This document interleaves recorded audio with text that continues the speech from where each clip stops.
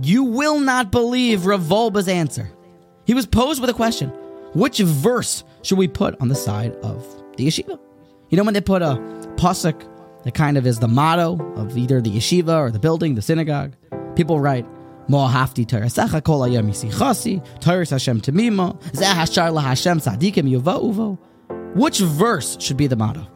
Says Rav Wolbe, an unexpected answer. V'hatzneya leches im Hashem Elokecha. And you should walk with Tzniyus, with the Lord your God, with hiddenness, with privateness. Tzniyus was the motto. It is the greatest thing, one of the most infrequently talked about, yet of paramount importance midos in our lives. Our parsha testifies to this. The first giving of the luchos, perhaps the greatest moment in the history of humankind. God comes down to the world, reveals himself, tears open the seven heavens, and gives us a Torah. With all of the earth shaking, with fire, lightning, smoke, thunder, it could not and did not persist. It was not Mekayim and ended in tragedy because Ayin Hara attached itself to it. But the second giving of the luchos, without the fanfare, a much more Corona wedding style event.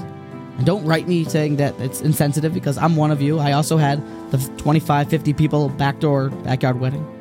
With that is where bracha and where simcha endures.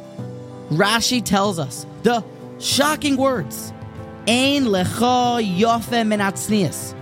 Ein lecha yofe min Tzniyus. There is nothing for you that is better than Tzniyus. So the next time that we have an opportunity to publicize an event, maybe something that could even bring us honor, consider that Tzniyus is perhaps one of the greatest things in the world. Nothing is better than it.